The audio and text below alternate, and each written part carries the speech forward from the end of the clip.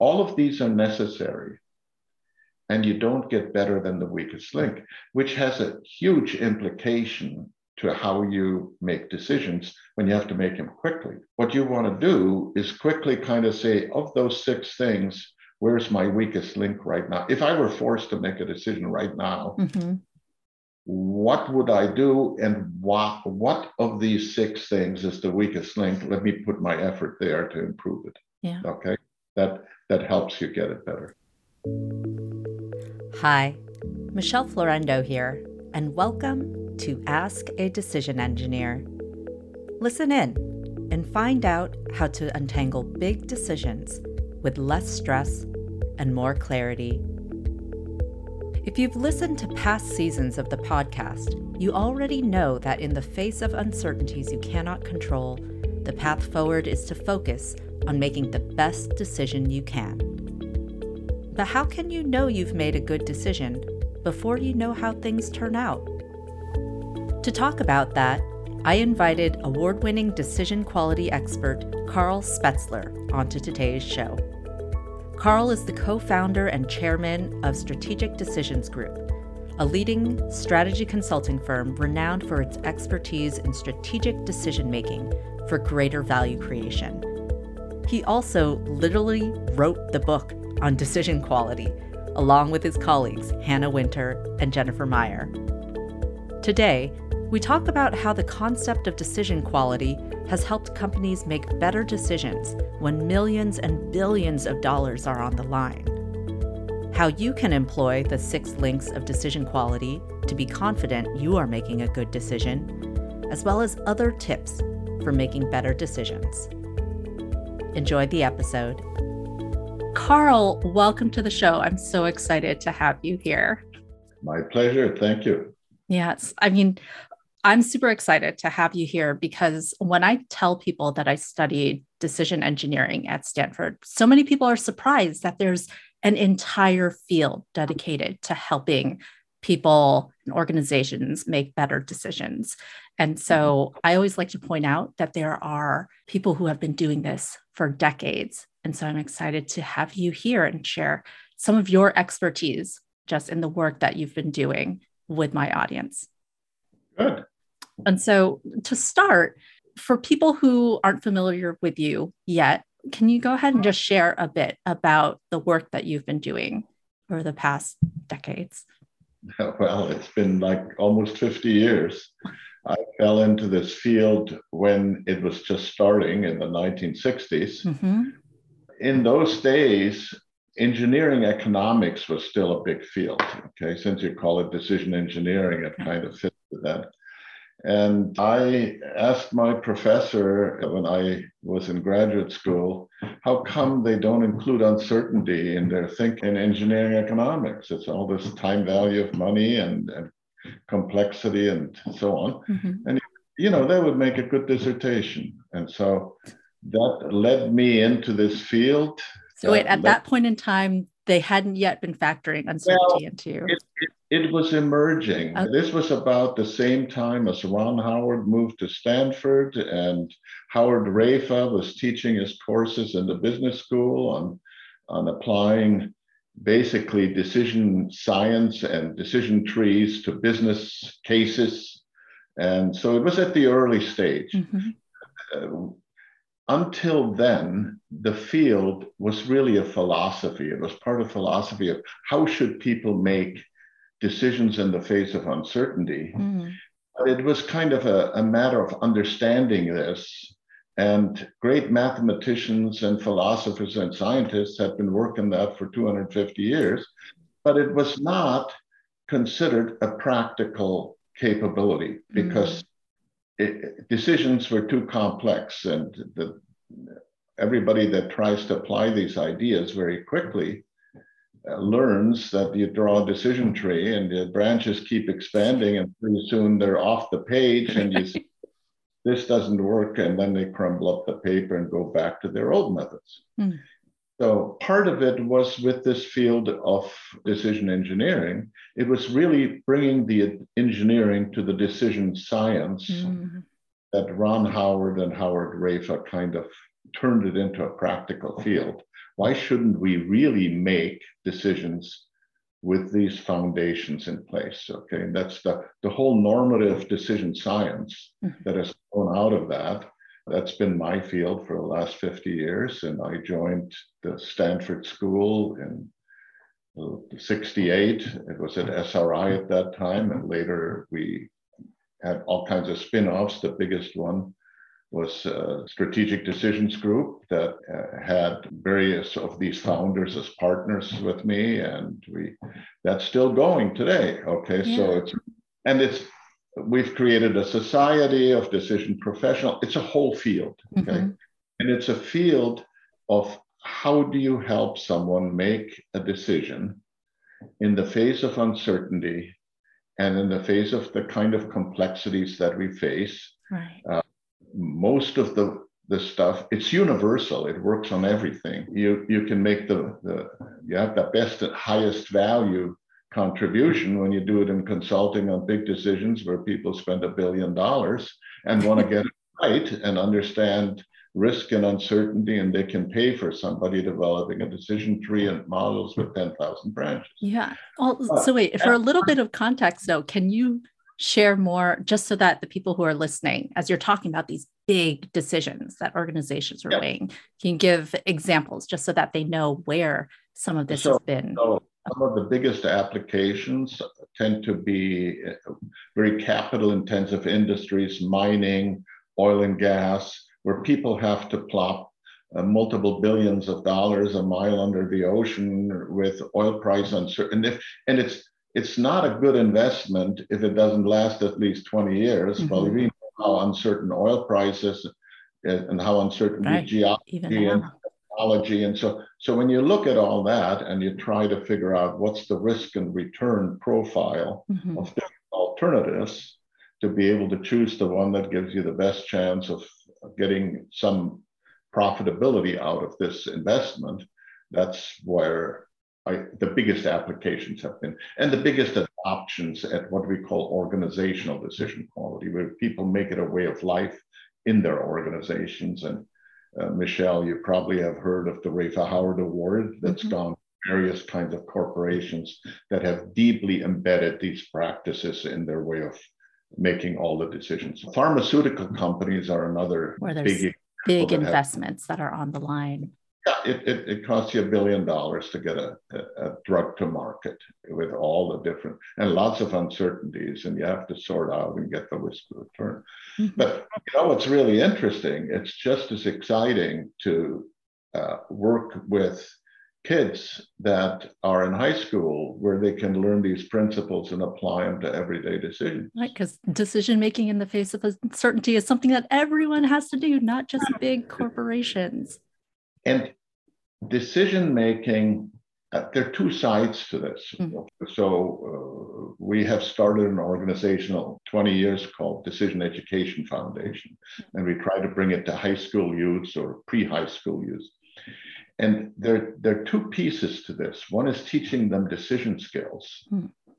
The other is when the kids that are in rebellion, that are basically feeling victim of adults telling them everything what to do and don't know how to react except to kind of push back. Suddenly they get a course, we do it usually as a camp of a week, and they're getting taught decisions when they're going to high school. Okay? And so suddenly they turn around and says, oh my God, I have decisions to make. And they go from that victim rebellion state to basically becoming active owners of their decisions. Yeah. And that shift of owning your decisions and feeling intentionality and agency. And also capable, because you're equipping them with the tools to be able to do that well. It goes together. It's kind of like they were afraid of decisions. And on top of it, adults were running their lives, maybe against their will, but maybe together. We had this wonderful email where she wrote, thank you for teaching my son to make decision quality. And he's already come home and used it against me. I normally would have said no to what he was proposing, and he sat me down and showed me how this decision had decision quality. And reluctantly, I had to agree. Thank you. With a smiley face, she's kind of, thank you so much. I wasn't sure where that note was going with the whole, and he used it against me, but I love that there's a happy ending here. We read that email to kids and say, look, you want freedom? This is how you get your freedom. You show your parents or the adults in your life that you can make good decisions, and they'll give you freedoms. And you read it to the parents and you say, hey, what do you want most for your kids at that age? For them to make good decisions. Help them and teach them to make good decisions. It's a very universal thing that is not being brought into life enough. Yeah. And so you've talked about how your work has spanned, supporting organizations, making huge investments to make good decisions, all the way to young people. But I think it's worth just double clicking into, what does it mean to make a good decision? Like, what are some of the things that people get right or wrong about decision quality? Again, two parts to this. One is getting a decision right at the time you make it. Okay? Doesn't help with hindsight. Hindsight is the luxury of observers, not of decision makers. Oh, I'm going to put that on a quote card. Yeah. So to have a good decision at the time you make it, it has to meet 6 requirements. They're pretty straightforward. You've got to make the decision that you should be making. Okay. It's there's the frame. What should we be doing? And frames, and getting the frame right, and saying what's in this decision, what's not, is not easy. And to maybe let me illustrate that, because that's probably the most difficult concept. The other ones are pretty easy. I tell the story where my wife came to me once and she said, it's time to paint and recarpet the house. And I said, well, looks right to me. But in 6 months, we're going to be empty nesters. And we have this playroom that we don't need. And you have this tiny kitchen. We could do a little remodeling and you could have the kitchen that you might like to really have. She kind of smiled, and then she thought about the bedroom area, and then we hired an architect, and this project grew. And then it got so expensive that we said, should we be in the same house or should we go to another house?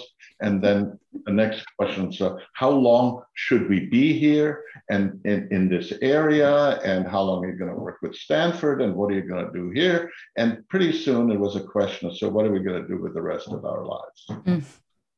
Okay. They're all connected. What decision you want to make? What is the frame that you should choose that's a practical frame now? I think that's important. What's practical for now? Because I can see so many people going down the bigger frame. And Michelle, I tell that story to audiences and I say, well, how many would say, let's just decide on color of paint and carpet, okay? And maybe 10% of the hands go up. How many people would say we should start at the top and saying, okay, what do we want to do with the rest of our lives? Another 10% of the hands go up. But where in between, okay, what's the right decision we should be making now? That framing question is one of the most important and powerful ones. People fall into too narrow frames, or they make their frame so big they have to boil the ocean. Okay, and picking a frame that's the appropriate frame for what you need to decide now is one of the key things. So, because if you're not getting the frame right, you're not solving the right problem. Okay. Then in the frame, you got to make sure you have significantly different alternatives. That requires a creativity and expansive thinking and out of the box, and you don't want to just take what's in front of you. Right. So often I hear people just fall into the binary, do I do this or not?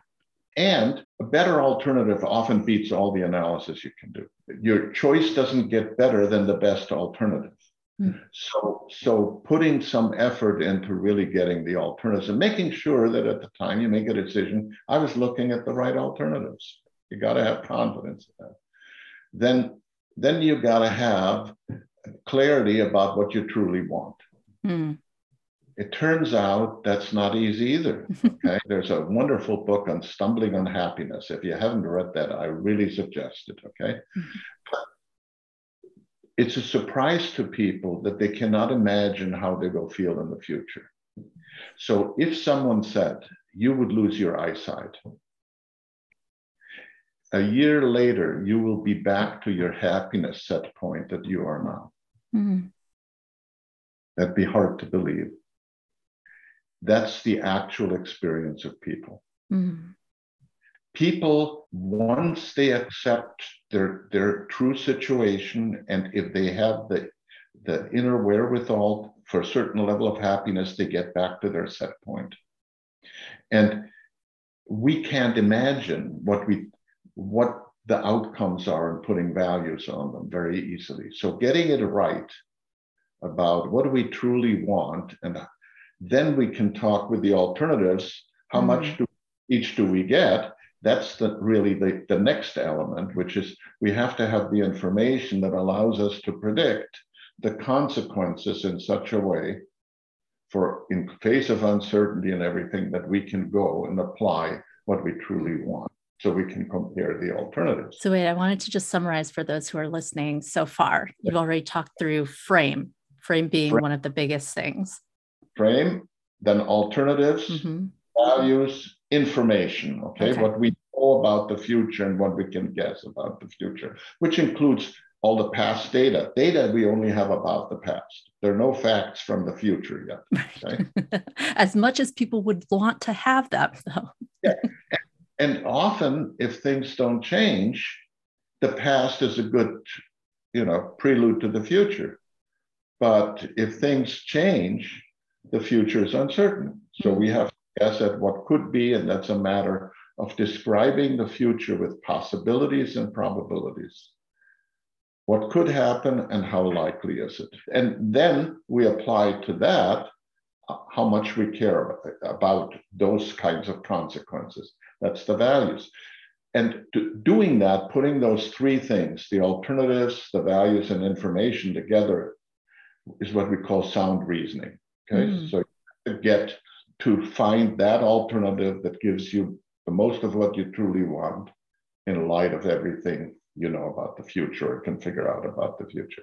And that's sound reasoning. That gives us the 5 things. If we have those 5 things right, frame, alternatives, values, information, and sound reasoning, we get to clarity. Okay, we know what we should do. There's another big deal between should and doing. Okay, the knowing doing gap. we call commitment to action. Okay, that commitment to action for humans, especially in your coaching world, is often not just a matter of head, but it's a matter of shifting to action, to warrior, to doing. Okay. People often talk about having the courage to make a decision. And I always thought, what do they mean courage? Once you get clear about what you want, isn't it obvious? Well, I'll give you another story. Ernesto was in a class that was a 2-week class that we gave to youth. They were mostly teenagers. He was one of the more senior teenagers, probably 17, 18. And he'd been working for this time. We ask everybody to work on a personal decision project while we teach them these ideas. Okay. And he's working on this for a 2nd week, Thursday. We're now getting the commitment to action. Okay. We put a piece of tape on the floor. We say on this side, it's before you learned all about when you step across, it's done. You're just moving with it. Okay. And so Ernesto's been working on this problem, and it was about whether or not he should take the first step with his father. He lived in his parents' home, but had not spoken with his father for 18 months. It was a cold, icy power struggle. Okay. And he'd come to the conclusion he should take the first step. So he goes on Thursday at 3 o'clock in the afternoon up to that line, and he stands there and finally shakes his head And he says, I just can't do it. And he walks out of the room. And everybody been together now for almost 2 weeks. I mean, we really felt a team, and it was, that's it, but we have to deal with it. Well, Friday morning comes and he's there right on time. He's all white. He hasn't slept at all that night. And he walks up to that line, and without hesitation, he steps across. What changed? That night, the difference is the courage. It's not just head. You can be clear about what you should do. Right. It's another thing to then transfer it into that. And that's what I think people mean when they say you have to have courage to act. Yeah. And so that's the last element. You don't have a decision unless it is a true commitment to action. Right. Because if you're not going to act on it, nothing different happens. It's not a decision. So those are the 6 requirements. And those 6 requirements are necessary for all to have a good decision. And they become sufficient if they're strong. We draw them as a chain because it's the weakest. Interrelated too. Interrelated, and it's the weakest link that defines the overall quality. So if you just, everything's good, but you have a bad frame, okay? You saw the wrong, that won't do it, okay? Everything's good except you don't have good alternatives defined. That don't work. Everything's good except when you really get what you thought you wanted, you didn't want it at all. You hadn't really explored what you truly want, okay? Yeah. You're chasing the wrong thing, okay, or something. Everything's good except you have some false information and assumptions about the future, and you made a mistake. Or everything's good and you made some reasoning mistakes. All of these are necessary, and you don't get better than the weakest link, which has a huge implication to how you make decisions when you have to make them quickly. What you want to do is quickly kind of say, of those 6 things, where's my weakest link right now? If I were forced to make a decision right now, what would I do? And what of these 6 things is the weakest link? Let me put my effort there to improve it. Yeah. Okay. That helps you get it better. I imagine that there's also a level of self-awareness that plays into this, because as I think about my listeners and how they might put this framework in action, if they can also just notice as they're making decisions, where is it that they're gravitating towards spending energy versus where haven't they? Yes, and teaching people those 6 things, okay? The kids use their hand, and they use the thumb for the frame, values, alternatives, information, reasoning, and then they use their fist for action, okay? But I'd like to get everyone to the point where they can have that as their checklist and saying, okay, in this decision situation, do I have the frame right? Okay, just be able to go through that checklist. Yeah.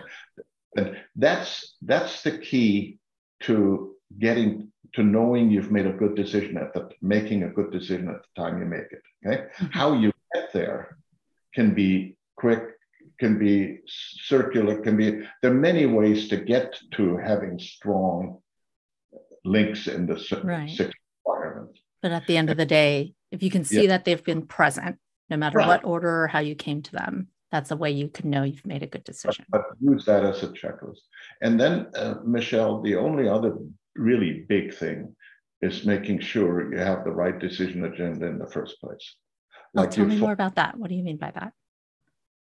Making sure you're focusing on the decisions you should be making.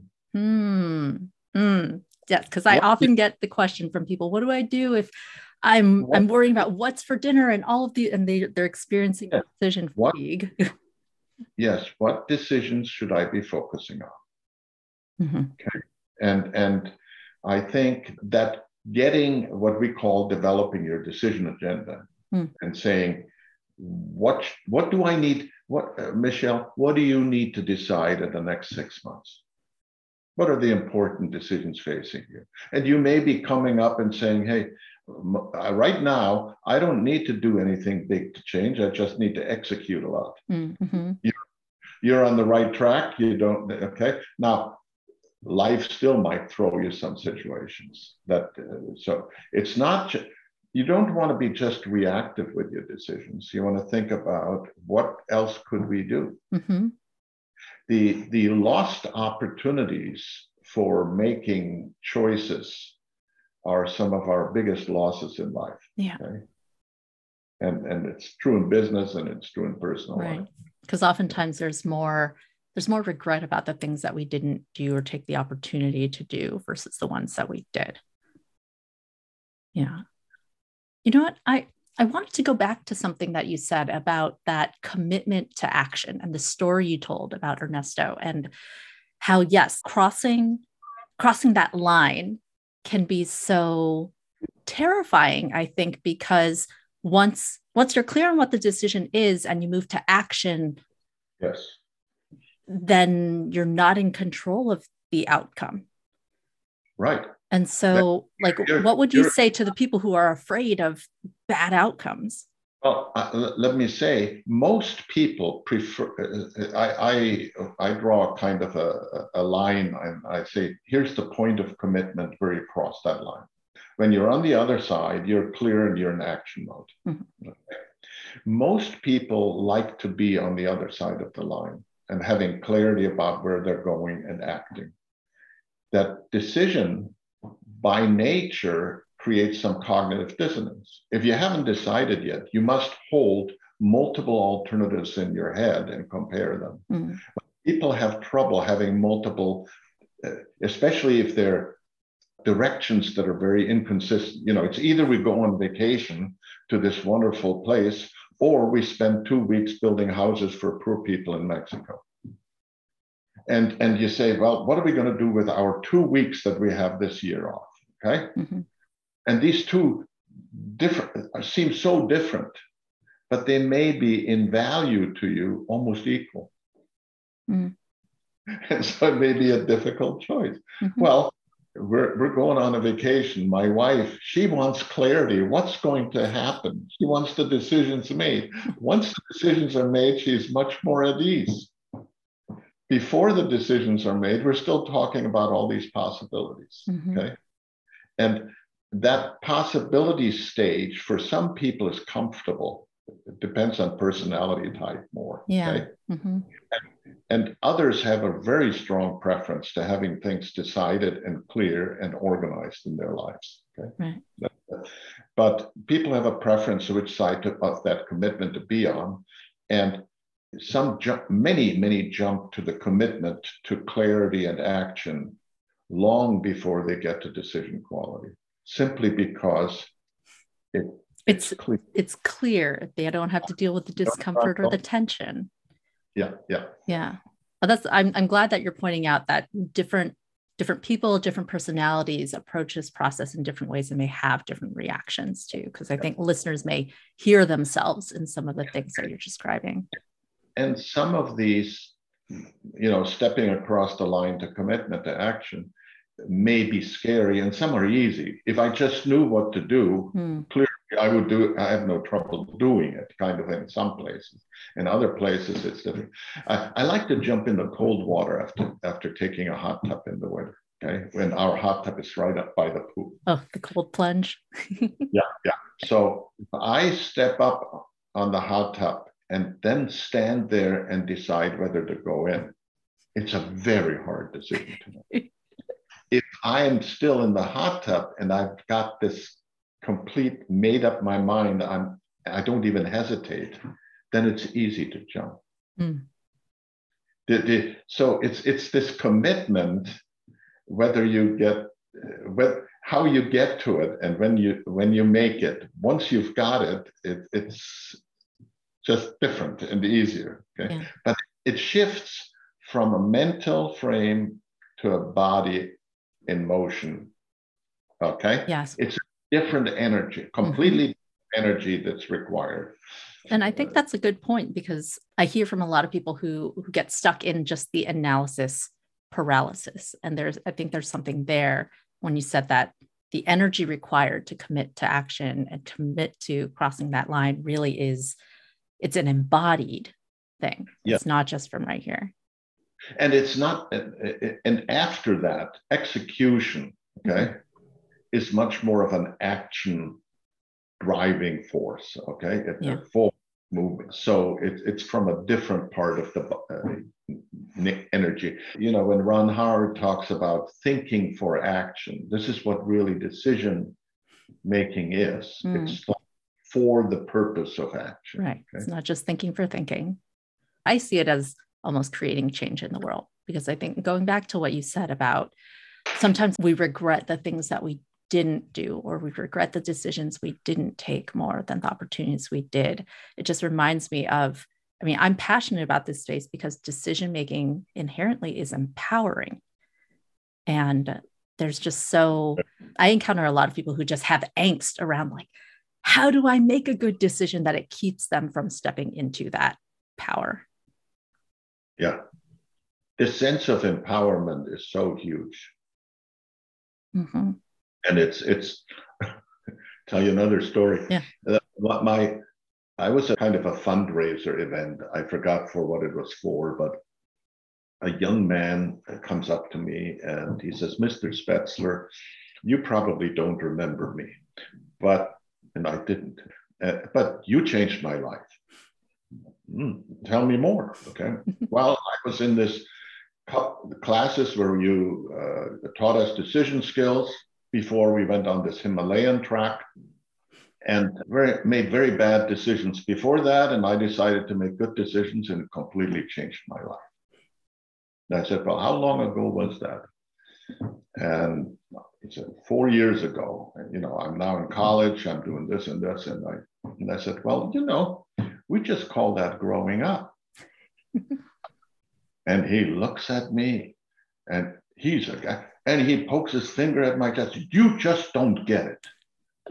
This is what, okay. It was like, this was the thing that turned him. It was the idea that he owned his decisions and he could make them well. That changed his life. And that's that empowerment. It's very empowering. If you own your decisions, then you're not a victim. Right.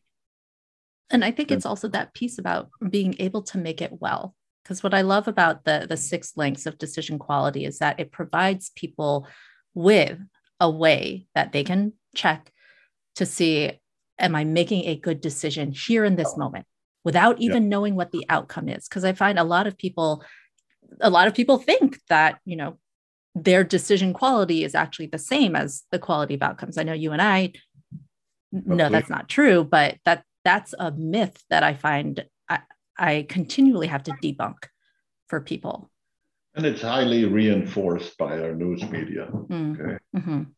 People say only time will tell whether this was a good decision.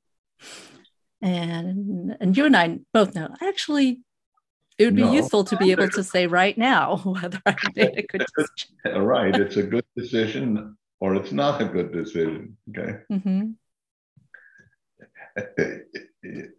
I had dinner with Ron the other night, and he says, "You know, I had to convince my wife, my second wife, that it was a good decision for her to get married to this other guy, and was a good decision for her to get divorced.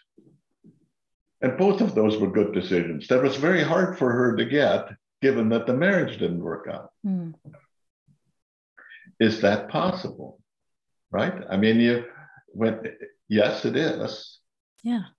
You have, when you're making decisions, you're making them in the face of uncertainty. You have to make choices and understand possible consequences. And then you have other decisions to make that follow on. Right. And I think in this disentangling of quality of decisions from the quality of the outcomes, it's a good reminder that there's only so much that we can control. There are other parts that we can't. But, you know, using this framework, we can go through and identify, okay, how can I make the most of these pieces that I can control? Exactly. maybe that's a good place to close on. Yeah. That's a very well said, Michelle. I am delighted to be part of this and wish you well in all of it. All right. Thank you. Well, thanks again, Carl. Appreciate it. You're welcome. Thank you so much for listening to this episode. If you heard something today that you found helpful, please share this episode or write a review. Also, if you're interested in more resources on how to make decisions with less stress and more clarity, like my Quick Start Guide for Untangling Big Decisions, or the decision-making courses I teach, check out the show notes or go to askadecisionengineer.com to sign up for the mailing list. Be sure to check out the other episodes this season. Next week, I'll be talking to Amy Day, decision educator and executive director of Clarity for Action, about whole person decision making and how adults can help young people cultivate decision skills. Again, this is Michelle Florendo from Ask a Decision Engineer. Thank you for listening, and I'll see you in the next episode.